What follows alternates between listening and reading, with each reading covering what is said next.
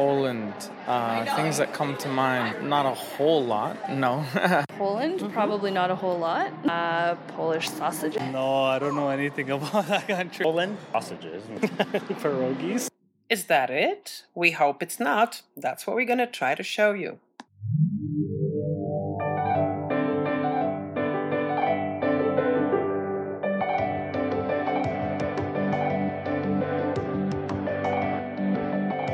Welcome to Polcast.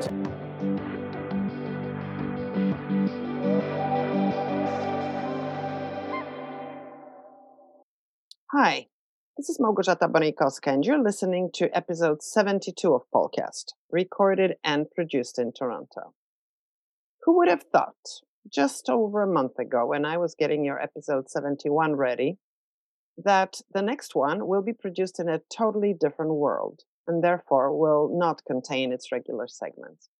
A while back, Maria Różańska from Just Be Cooking and I recorded a conversation about Polish Easter traditions, which are all about being together, having the Easter basket blessed in the church, sharing hard-boiled eggs with family members and relatives and friends, the same way we share opłatek, the wafer, before our Christmas Eve dinner. And none of this is going to happen this year. It will be the first solitary Easter, with closest family members only. In so many households, people will be alone, isolated by the virus that changed the world we live in a way that none of us has ever experienced before. Well, I believe in knowledge, awareness, and science. So much false information is spread everywhere, and we should not be passing it on. That's why I immediately said yes when I was contacted by Dr. Rafał Kustra, who asked me to publish in Gazeta an appeal to the Polish community in Canada by himself and two other Canadian experts of Polish descent.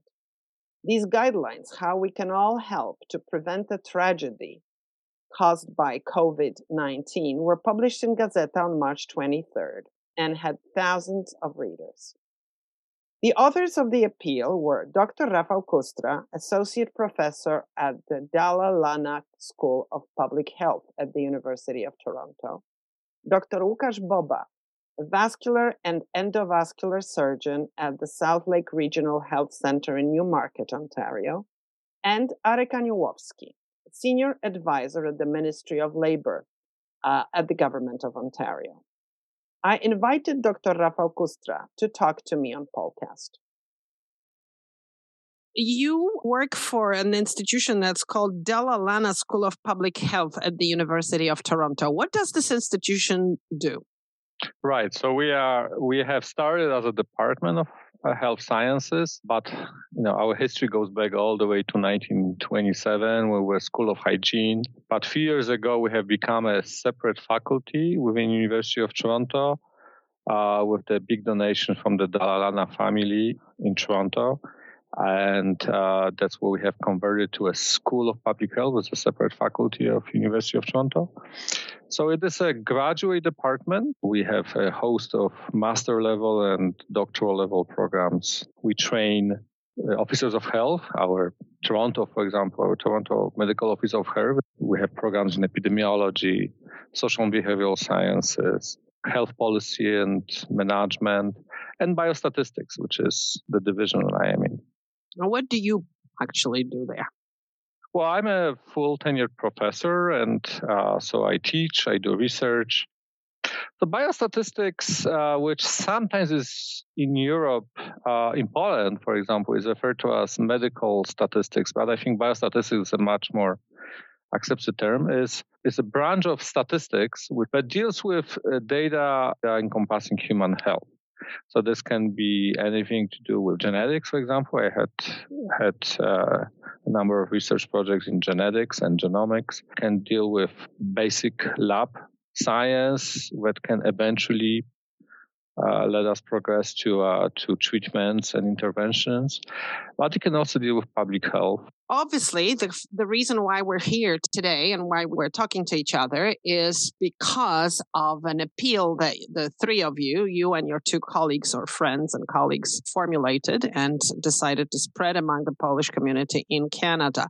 What was the reason why you decided to do it? My two colleagues and friends, one of them is Łukasz Boba. He's a doctor, a medical doctor. He's currently a surgeon. But he has a vast experience in emergency room medicine. And Arkadiusz, who is a policy advisor, senior policy advisor, Governor of Ontario. We saw that there is a need to target a message which has been broadcasted, I suppose, by all kinds of government and non-government agencies, but maybe target a little bit more to Ontario and Canadian Polish community. But in general, the message is the same. There is a wave, possibly a very large wave of infections due to coronavirus coming to Ontario and to Canada, which has a huge potential to overwhelm our healthcare system. So me being an academic in the public health and knowing and collaborating with a lot of people who actually deal with epidemics and public health issues, I'm well aware of what is coming and what may be coming. And of course, people like Łukasz who are at the forefront of dealing with sick people and Arkadiusz or Arek, who is at policy level involved in making sure the messaging gets through and it's targeted to the people. We all of us saw that there is a potential to perhaps spread the message sharper and wider to hopefully avert some of the worst consequences that we might see coming out of the pandemic in Ontario and in Canada specifically. Okay, I want to know then what it is in points that we can do, which in your opinion is so crucial. We are talking about flattening a curve, but I think there is a lot of technical information being flown around. The technical aspects of this are not foreign to me. This is what I deal with. But I think for the general public, I think it's important to essentially do everything to avoid becoming infected and, which is probably even more important, spreading the infection further. So we are not inventing anything new here. We're just repeating the same points that are being broadcast throughout media and through the government agency. We just want to sharpen the message. So the points are very simple. First of all, if you are feeling sick, if you suspect you might be sick, you're waiting for a test, or if you have recently come from abroad, and in some provinces even say if you have come from a different province, stay home. You must stay home for 14 days. It's not even enough to practice social distancing. Stay home. Ask somebody to pick up groceries for you. If it's possible, there is actually people, volunteers on the internet who might do it for you, but stay home. Second message is for everybody else, stay home as much as possible, while if you are leaving home for exercise or for a walk, and we all have to do this, make sure you maintain the social distancing rules, which is 2 meters or 6 feet away from everybody else. So those are the two main messages. Of course, practice hand hygiene. I'm old enough to remember my mom chastising after us for not washing hands when we come home or not washing hands when we come to kitchen. Well, those are very, very important messages. Now, practice hand washing all the time, whenever you can. Soap and water is fine. It doesn't have to be the hand sanitizer, which we know how difficult it could get. So. How well are we doing? And I mean both our province and Canada. How well have we been doing so far? I think we are doing well, but I really have to caution everybody. It's really early days.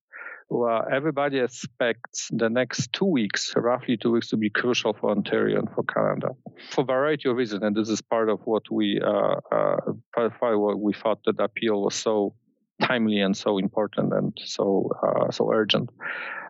We are, according to epidemiologists and according to the models where we model, we are about 2 to 3 weeks behind Italy. So according to my modeling, maybe around 17 days, a couple of days ago. Those are really small details, around 2 to 3 weeks behind what is happening in Italy. Now, of course, what we're trying to make sure is that what is happening in Italy now doesn't happen to us in 2 to 3 weeks. So this is a very first thing. Second thing is that 2 weeks is roughly about the time that it takes from somebody getting infected to somebody getting picked up by statistics that we all see in terms of the number of infected, because that roughly takes about a week, maybe a little bit less on average. Of course, it can take up to 2 weeks, maybe even longer, but 2 weeks. But roughly takes about a week, 6 days to from infection to start showing symptoms. Then it takes about 2, 3, maybe 4 days for those symptoms to worsen enough that you start getting worried. And then, you might become eligible for a test. We are still rationing tests in Ontario.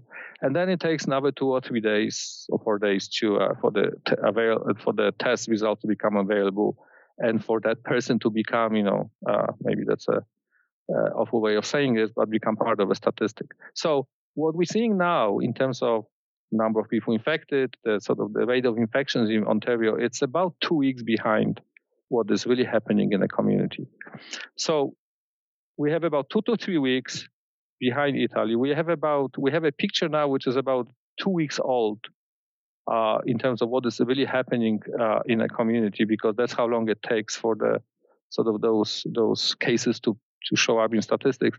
And on top of it, we had still a wave of people coming back from March break. So I've canceled my March break, our family canceled March break, but some people have chosen to fly out for the spring break. And those people have been coming in the last couple of days, potentially, and for sure, some of them bringing back the coronavirus. So it is a crucial period. What's going to happen in the next 2 to 3 weeks is a crucial period in terms of how many infections, how large the wave is going to be in terms of infections, and then how many of those people will start showing up in emergency departments and ICU.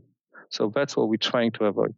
Okay, I want to understand when you say we're 2-3 weeks behind Italy. What does that mean, we're 2-3 weeks behind Italy? It means if we do nothing, we're going to be in their position in which they were 2 or 3 weeks ago. Is that what you're saying? Well, we're hoping not. So epidemiologists typically try to understand where the actual local epidemic starts. So it's not enough to say that there is 1 or 2 people who have been detected as being infected in a certain community or in a certain province or in certain regions. It's really where the local spreads are becoming viable, where the numbers are large enough that we cannot trace and we cannot chase everybody who has been detected to be a case, and we cannot try to to isolate or to influence people who might have come in contact with this. So, those are rough guidelines, but typically when the rate of infection passes 100 people in a certain community or in a certain region, then we start to think that this is where the epidemic becomes an epidemic, meaning it becomes an outbreak and epidemic. You can play with those numbers, but it really doesn't affect the fact. So if you look when Italy has passed, northern Italy, because northern Italy has passed its sort of 100 case mark of officially detected cases, and when we look at when that happened in Canada, which was mostly Ontario and BC at that point, there was roughly about a 17-day gap. Now, we also think that the large-scale local spread of virus. So of course, when the epidemic starts, all the cases, or the vast majority of cases, are important cases, people who come back and bring the virus. At some point, if we do not catch them, isolate them, which we potentially could not, this becomes a local disease, locally spreading disease. So roughly, we can say that started in Italy about 17 days or 14 days, maybe 20 days earlier than it started in Canada, especially in Ontario and in BC. Then the question is, why did it spread so fast there? Why do we see this incredible increase? Were they not doing what you are asking us to do? Let me answer it this way. It's very hard for the society, open society like Italy, like Canada, to respond with measures that some epidemiologists would like them to respond to. So epidemiologists have seen the wave which might be potentially coming, but nobody is certain what's going to happen, but they were more and more alarmed back in late January, but certainly in February, that this has a potential to become a widespread epidemic and now pandemic. But it's not easy for everybody to respond to harsh measures necessary to stop a potential epidemic at the early stages, which would require people to accept very, draconian measures. The measures that we might have seen coming out of early days in Wuhan, in China, where government would force people to be tested without any laws or any legislation. They would force people to be isolated. We just cannot accept those kind of things in a society that we have. So this is there will be time to go back and examine our response to the epidemic. It's not the first epidemic that we had in Canada. Of course, everybody remembers SARS and to some extent H1N1, as they call it, the swine flu. But this is the largest, by far the largest. But I think now is perhaps not the best time to starting these reflections. The reason why I'm asking this is not to evaluate or not to judge. It's just to see what can be avoided. Yeah, I'm not quite sure. I don't think Italy has done anything wrong, and this is a very large question because it's not only epidemiology, but it's also a political dimension, economic dimension. I'm not really able to answer that, but I think Italy has certainly had a misfortune of being the first in Europe or among open, democratic, developed societies. And also aging societies, we have to add that, to be hit by this. It's for all I know, it might have been just a backstroke of luck. So it happened there, and then countries started to see how serious it can get and started to respond with various degree of urgency. What we can do now, at the moment of an epidemic in Canada and Ontario, is taking responsibility for our own actions, which means doing everything that we can as members of a society to limit a potential spread. Because what is very important, as I'm sure your listeners know, is that this virus can be easily spread by asymptomatic or pre-symptomatic people, which is a little bit different from, for example, what happened in SARS. A lot of people will have mild symptoms, which is a good thing, but what's not that good is that those mild symptomatic people or pre-symptomatic people who have very mild symptoms that might not even recognize have anything to do with this virus, are still able to infect other people. So we have to think now, of course, how we protect ourselves, but also how we could potentially protect others from what might be going on in our own bodies without us realizing this. And I think this is the crucial message. I'm going to ask you very quick questions, okay? And if you can maybe try to give me quick answers, because I'm sure we could talk for 2 hours, but we just don't have this time. Do we have enough tests in Ontario? Do we test enough? For enough tests. As a biostatistician and epidemiologist, I would say we should be testing more, but somebody who is in the health policy, which is not my field, or health economics, they might say, well, the reality is that we do not have enough tests. There is a worldwide shortage of testing materials. The need for materials underlying those tests is fairly general. A lot of tests are based on the same kind of technology. And there is a worldwide shortage for this, as much as there's a worldwide shortage of everything related to this virus, hand sanitizers, for example, or masks. So the answer is, I think the government of Ontario is doing, and Canada is doing the best job it can, and is increasing this test. I heard that the number of tests will be increasing dramatically in Ontario, which is great. I mean, the more the better. I mean, that's all I can say.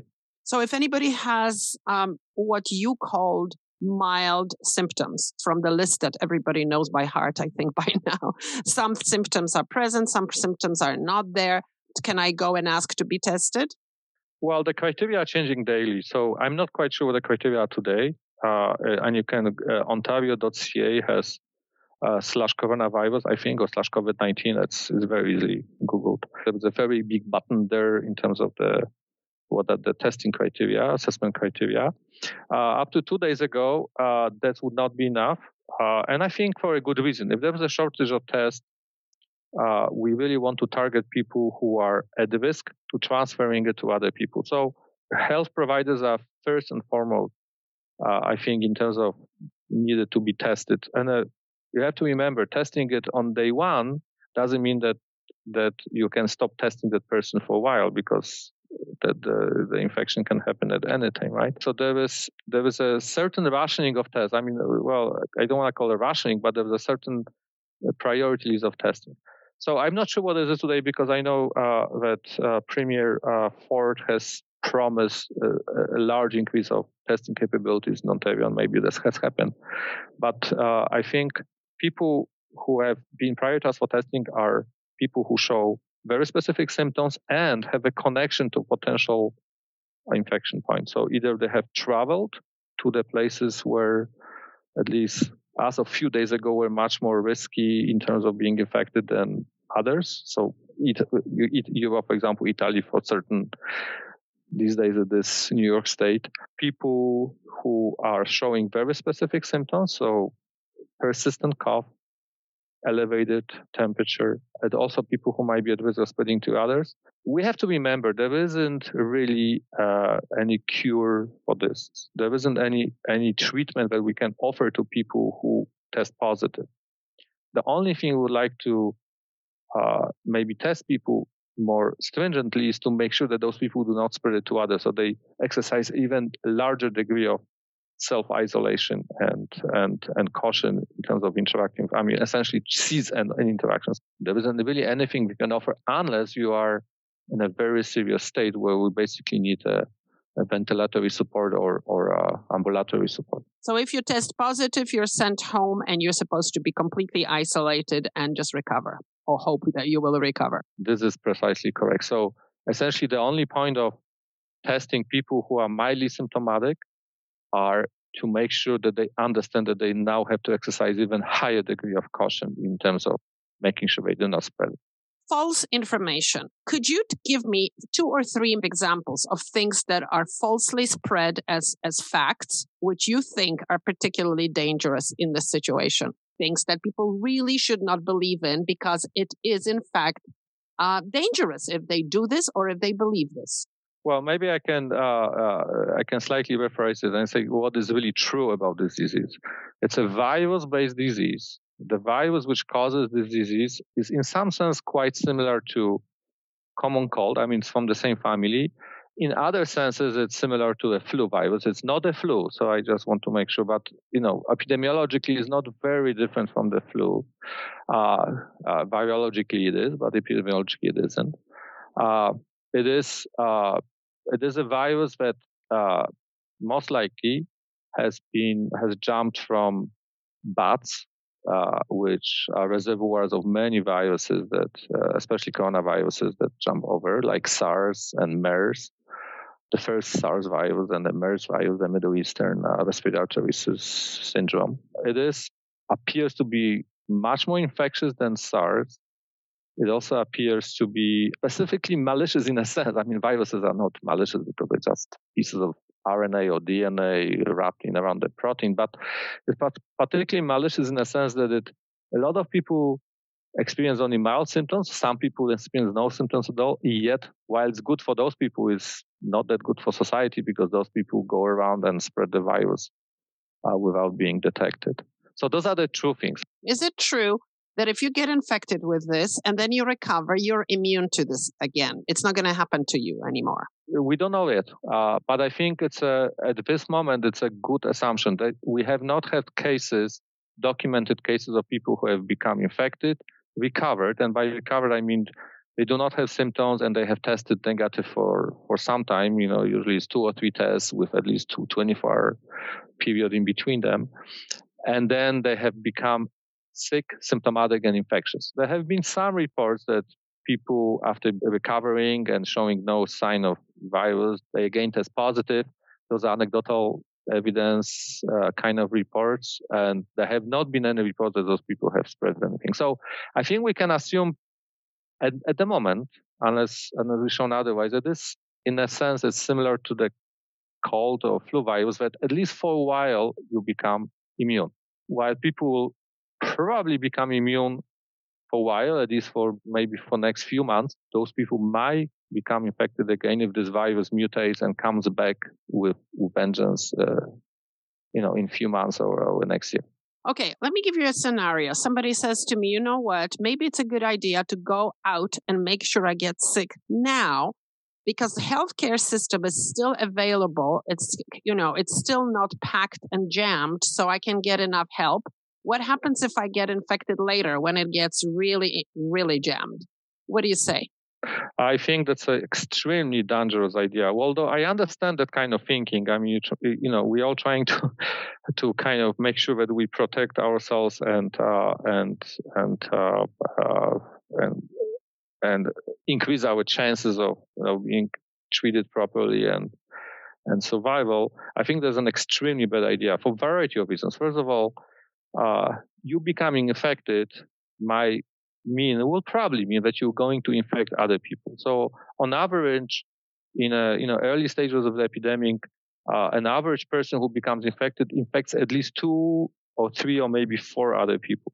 So it's not only about you, it's about all the other people you might infect. And those other people might be the people who may, for reasons of genetics or predisposition or age, suffer much larger consequences than you do. Also, you cannot really time that stuff. So you think you might want to get infected now and time it so that when you're sick, you're still in a time where things are not overwhelmed, where you don't know that. And I also think it's a very dangerous and irresponsible idea. So I really, really, really would encourage people to not think about those kind of. Our healthcare system, is it prepared for this? Do we have like a little bit of room for the bigger wave? What if it becomes much bigger? At what point can we get so incredibly overwhelmed that the system will become almost incapable of handling it, like in Italy? Are we in that position? Are we in danger of facing that moment? So this is a great question, Margaret, and I think this is primarily a reason why we wrote this appeal.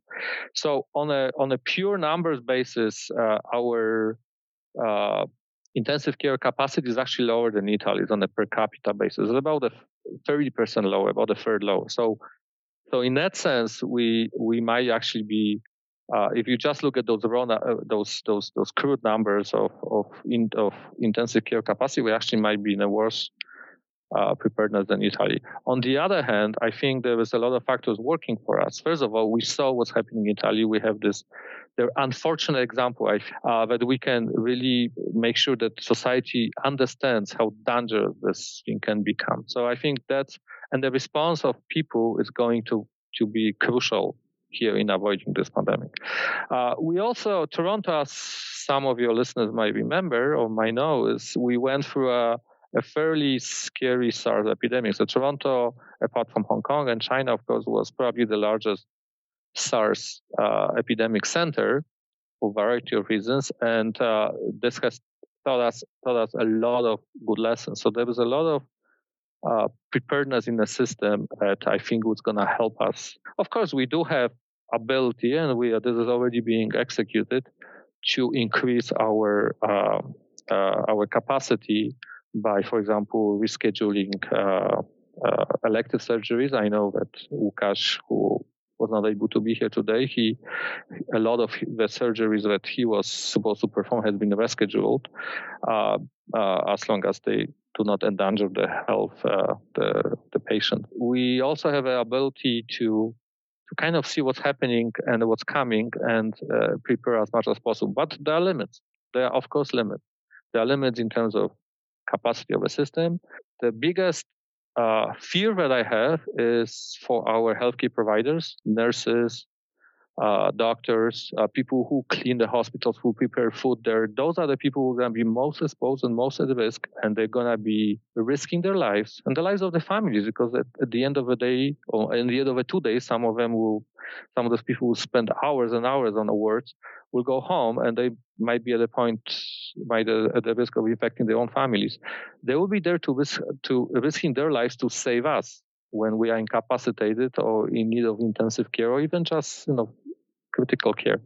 So this is the moment that I really want people to think about, is that their behavior will affect the risk that those nurses and doctors and all the people working on the front line will face.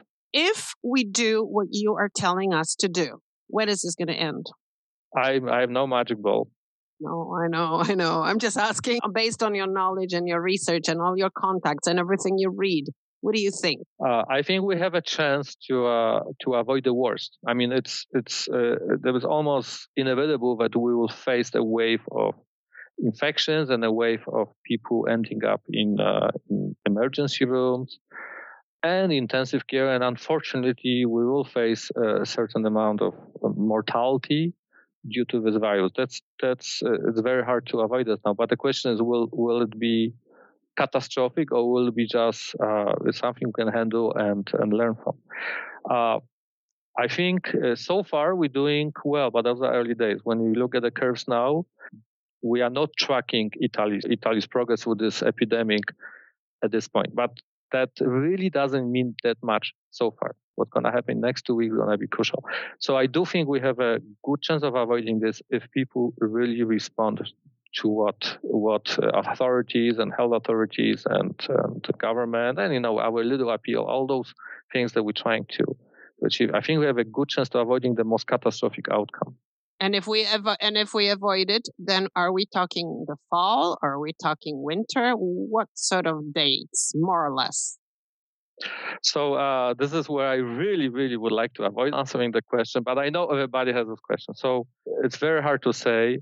The most influential study of this epidemic, which came up from Imperial College, and Wellcome Trust, a very famous institution in London, which has apparently influenced both Boris Johnson in England to change his course, and apparently even the Trump administration to change their course a few days ago, sees the restrictions lasting for up to 5 months.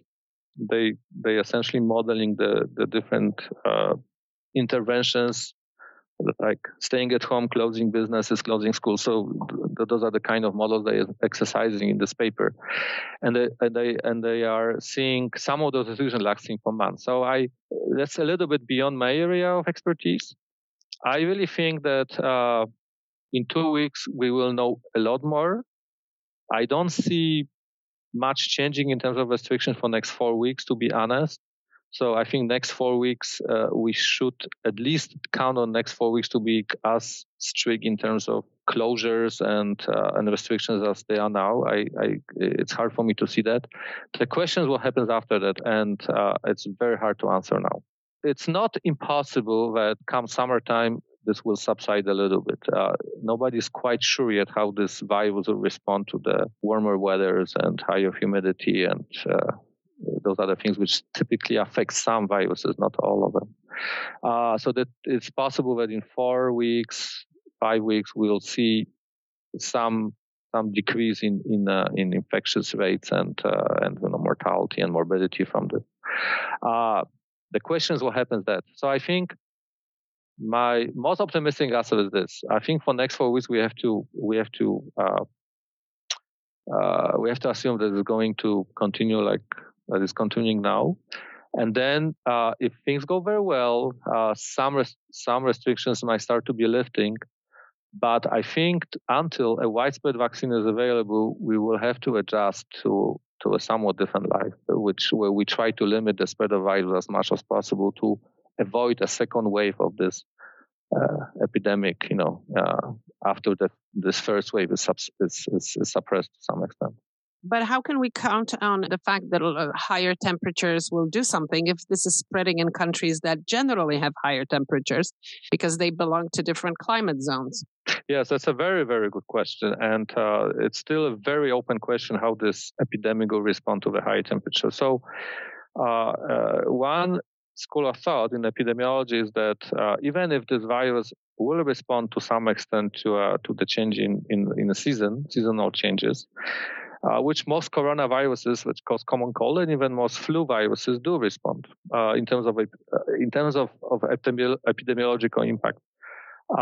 That this will only be visible once there is enough immunity in a population to see this effect. So what I'm saying by this is this: if everybody is, as we call it, naive to this virus, meaning nobody has really immunity because it's a new virus, then it really doesn't matter that much how the season affects the virus, because it's so easy for this virus to infect people. We don't need much of it to infect you.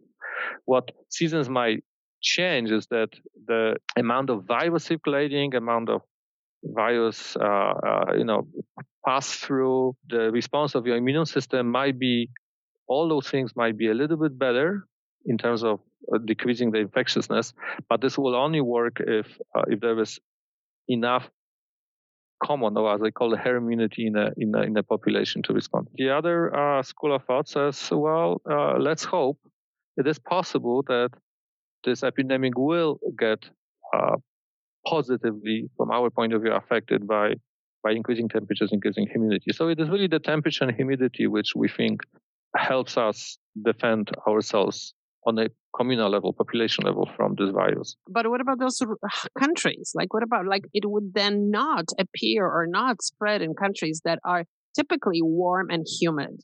Let me put it in simple terms. If everybody is highly susceptible to be infected by the virus, because nobody has immunity, nobody has lived through this, our bodies don't know how to react to this, then if somebody sneezes on you or somebody coughs on you, then it really doesn't matter what is the temperature and humidity in terms of the infection rate.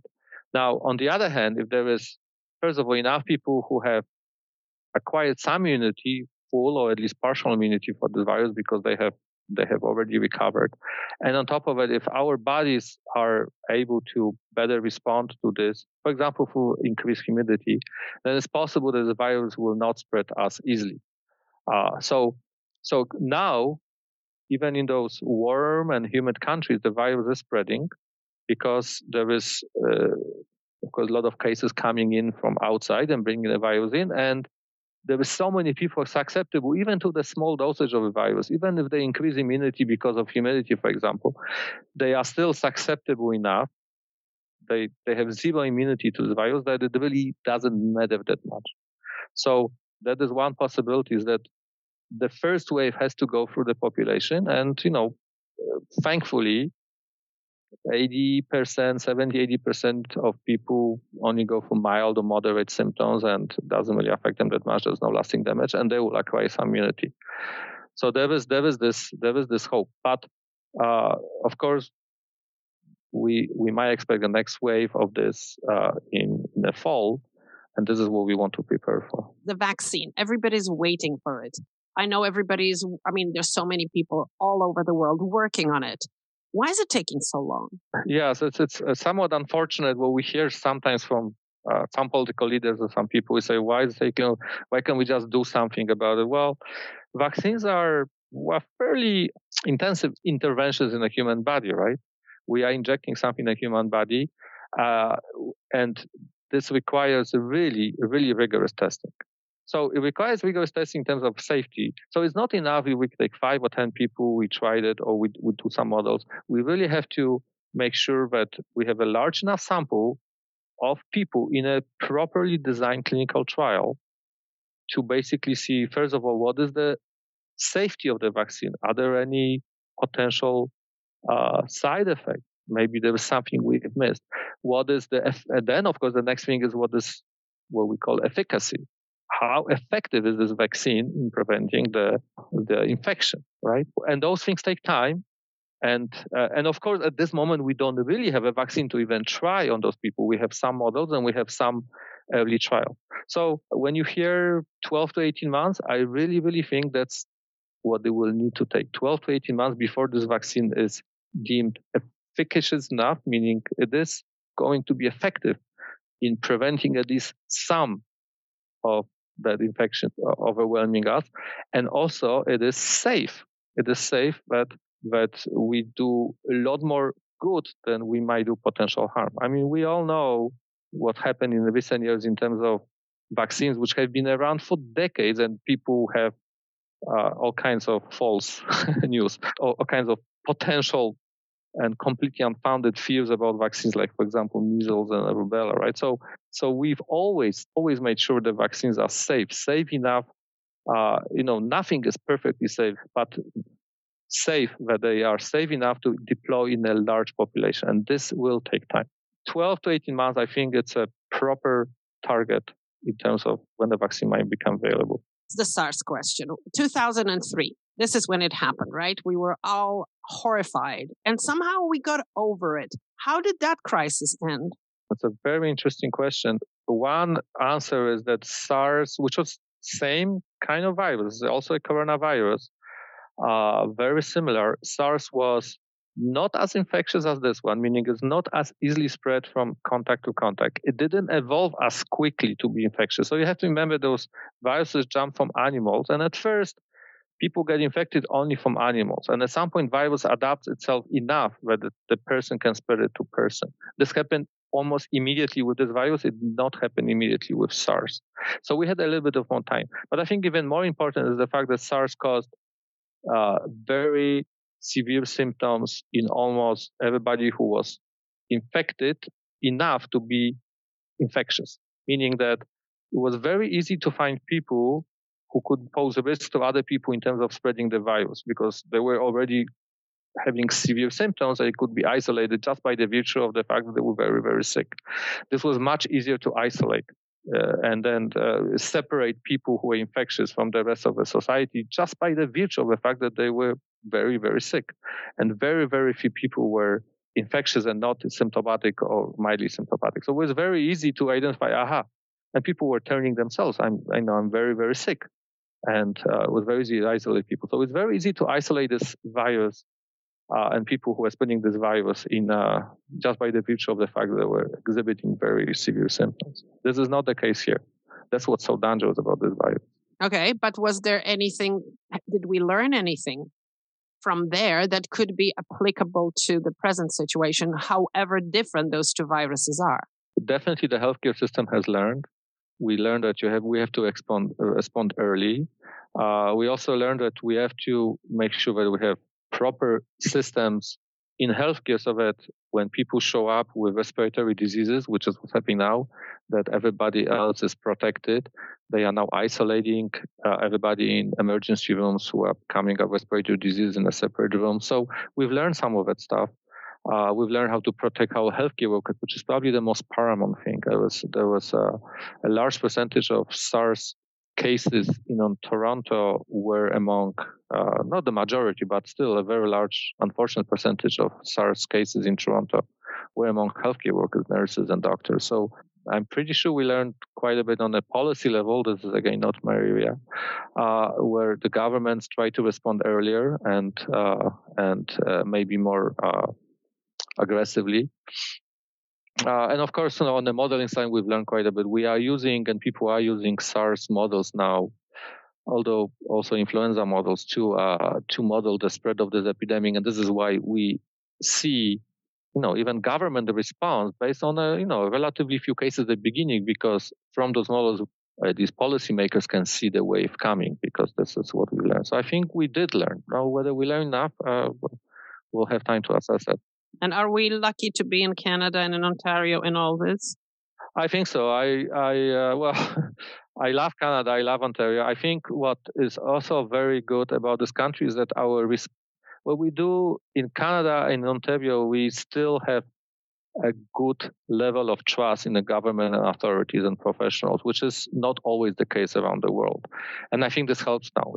I think we see a very good response. Not perfect, and hence our appeal, but very good response among population to the call from the government officials and health officials, medical officers of health, to lower the spread of virus and to lower the wave that is coming. So I think this level of trust in authorities and government that we have in Canada, I think, will help us for sure. Thank you, Rafał. That's been extremely useful and extremely informative. So I may call you in about a month to see what you're going to say. A month has passed. Are we in a better position? Where are we going in all this? I hope you're going to say we're going to be okay. Yes, I hope, as all of us say. Call us in a month and chastise us for being doomsayers. We'll take it, because that will mean we've done our job.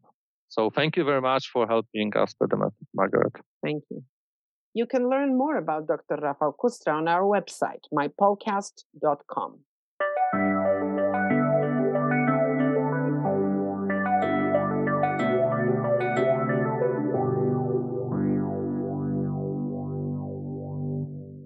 For the duration of the pandemic, I will be presenting to you various experts and practitioners working tirelessly to beat the virus in many different ways. It's a time of emergency and nothing is normal, neither is Polcast. It now has been transformed to COVID-19 themed podcast and will be released more frequently than once a month. I would like to make it every 2 weeks, maybe 3 weeks, depending on how much strength I will have to produce it. Well, I hope you found this special COVID-19 episode 72 interesting. You may have more time now. Many people do. And frankly, I do envy them sometimes, myself being really overwhelmed with work. Please listen, if you have the time, to the previous 71 episodes. If you haven't heard them yet, we featured fascinating people from all over the world with one thing in common, a connection to Poland. And don't forget to visit Polcast on Facebook every day. There are many great stories about Poland there as well. If you know of a story worth featuring on Polcast, please let me know. And if you would like to help me make Polcast, support it financially, please. You can do so by visiting mypolcast.com/support. Any small amount helps. Trust me. Thank you, Michael Miasek, for renewing your financial support. It's highly appreciated. What music do I leave you with? My good friend, talented singer and composer, and a scientist with a PhD in theoretical mathematics, Ilona Kowalik, recorded this song a few years ago with her friend Łukasz Wolski. It's amazing how its lyrics, written a few years ago, have gained a special meaning and significance now. The song's title is Siła jest w nas. Strength is in us, within us. And those of you who know Polish will surely appreciate the relevance of its message and its beauty, of course. And everybody will appreciate its beauty, even those who don't understand the lyrics. So listen to Ilona Kowalik and Łukasz Wolski and stay healthy, optimistic, and remember, we can beat it if we are responsible and think about others. And, well, try to enjoy this weird Easter as much as you can. And let's hope we won't have to celebrate it like this ever again.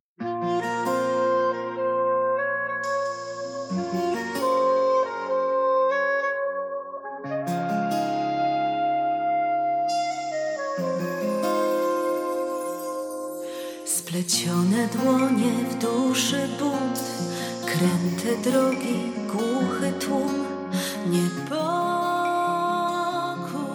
rodzi się. Gdy krzyk rozpaczy zostaje nam, jest wspólna myśl, jak ugasić strach.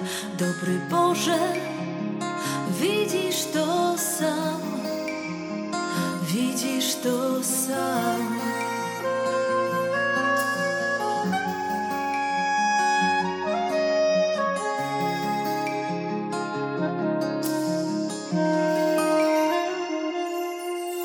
To my jesteśmy dziećmi dziś, jesteśmy dziećmi z wczoraj też. W jedności chcemy żyć.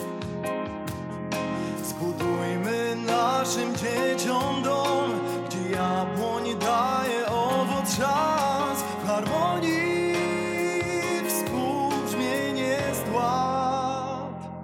Siła jest w nas, wspólnie zwalczmy strach. Siła jest w nas, nadzieją żyje świat. Jesteśmy po to tu, by kreować lepszy świat. Bez hejtu, bez apokalipsy zła. Jeden mamy tylko świat, bądźmy wierni mu. Człowiek, człowiekowi, człowiekiem znów.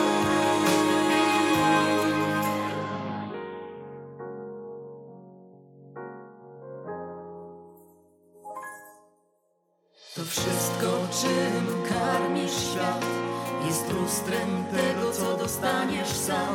Dobra pasa czy zły start. Istnieje mądrość ludzkich prawd. Znajdziemy sposób, by zmienić świat. Prostota z nieładu brat. Siła jest w nas, wspólnie zwalczmy strach. Siła jest w nas, nadzieją żyje świat. Jesteśmy po to tu, by kreować lepszy świat. Bez hejtu, bez apokalipsy zła. Jeden mamy tylko świat. Bądźmy wierni mu. Człowiek człowiekowi człowiekiem znów. Dumnie w chmurach stawiaj krok, miłość i nadzieję światu daj. Bo to nieprawda jest, że świat jest zły. Nienawiści oraz smutku nigdy już nie chowaj w sercu. Siła jest w nas, wspólnie zwalczmy strach. Siła jest w nas, nadzieją żyje świat. Jesteśmy po to tu, by kreować lepszy świat. Bez hejtu, bez apokalipsy zła. Siła jest w nas, wspólnie zwalczmy strach. Siła jest w nas, nadzieją żyje świat. Jesteśmy po to tu, by kreować lepszy świat. Bez hejtu, bez apokalipsy zła. Jeden mamy tylko świat. Bądźmy wierni mu. Człowiek